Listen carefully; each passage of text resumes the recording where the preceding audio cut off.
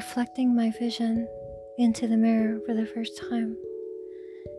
And I thought to myself, how many times people have told me I was beautiful, and I'm looking in the mirror, and I don't see beauty. I find myself to be an empty soul that is craving for inner beauty to one day know who she is. So mirror, mirror on the wall, I'm here to take over and regain access to my conscious levels. My egocentricity has not allowed me to find you. So have you ever felt that you were so superficial and you were looking inside yourself and you felt nothing? You felt so empty as you got validation from others, as you were in a relationship that you were not happy in. Also, you were in a job that you never loved. You're just doing to have a paycheck. And you wake up every morning to get ready for this job and to be with the partner that you can't stand. How do you find yourself and look at yourself in the mirror and say to yourself that you're content with the vision that you once had as a child? And then again, it was never your destiny to live this way. You gave up on life. And as you look in the mirror, you become disgusted with yourself. So then you get disgusted with others. Have you noticed that when you start the day with a negative thought, it can impactfully destroy your day all day? As you go along in this life, you must reinforce all your actions by reminding yourself every day how important you are when you wake up, to know the truth about self-importance and self-mastery. The death of the ego, which is your subconscious mind, will not be in charge of your spiritual destiny. Yes, we all have one. Do you remember when you were a kid? And as a kid, we had so much belief in our intuition and what we were going to become.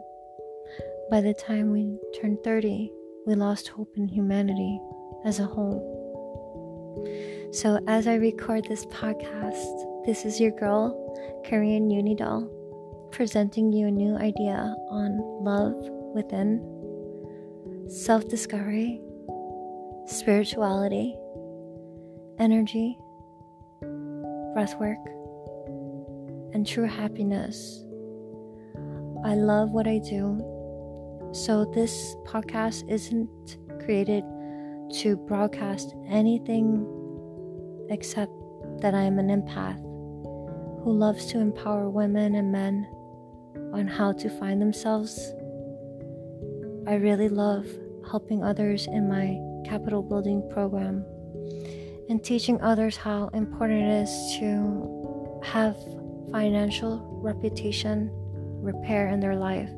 So what I do is I am an entrepreneur, and I love the fact that my company is growing rapidly, and I have the most amazing team that I love, and most importantly, I have an amazing partner. So I'm very grateful to announce to the world and to humanity that as a spiritual woman who is manifesting as of now, we're going through a financial crisis, and we are getting a lot of help in the financial services of lending if you know how to utilize this power to believe that you deserve it. So there are 3 things that you need to repeat, not to say. Please never have the word use of need. And trust me, it's a very hard word not to say, but reprogram your mind to say, I don't need, I deserve.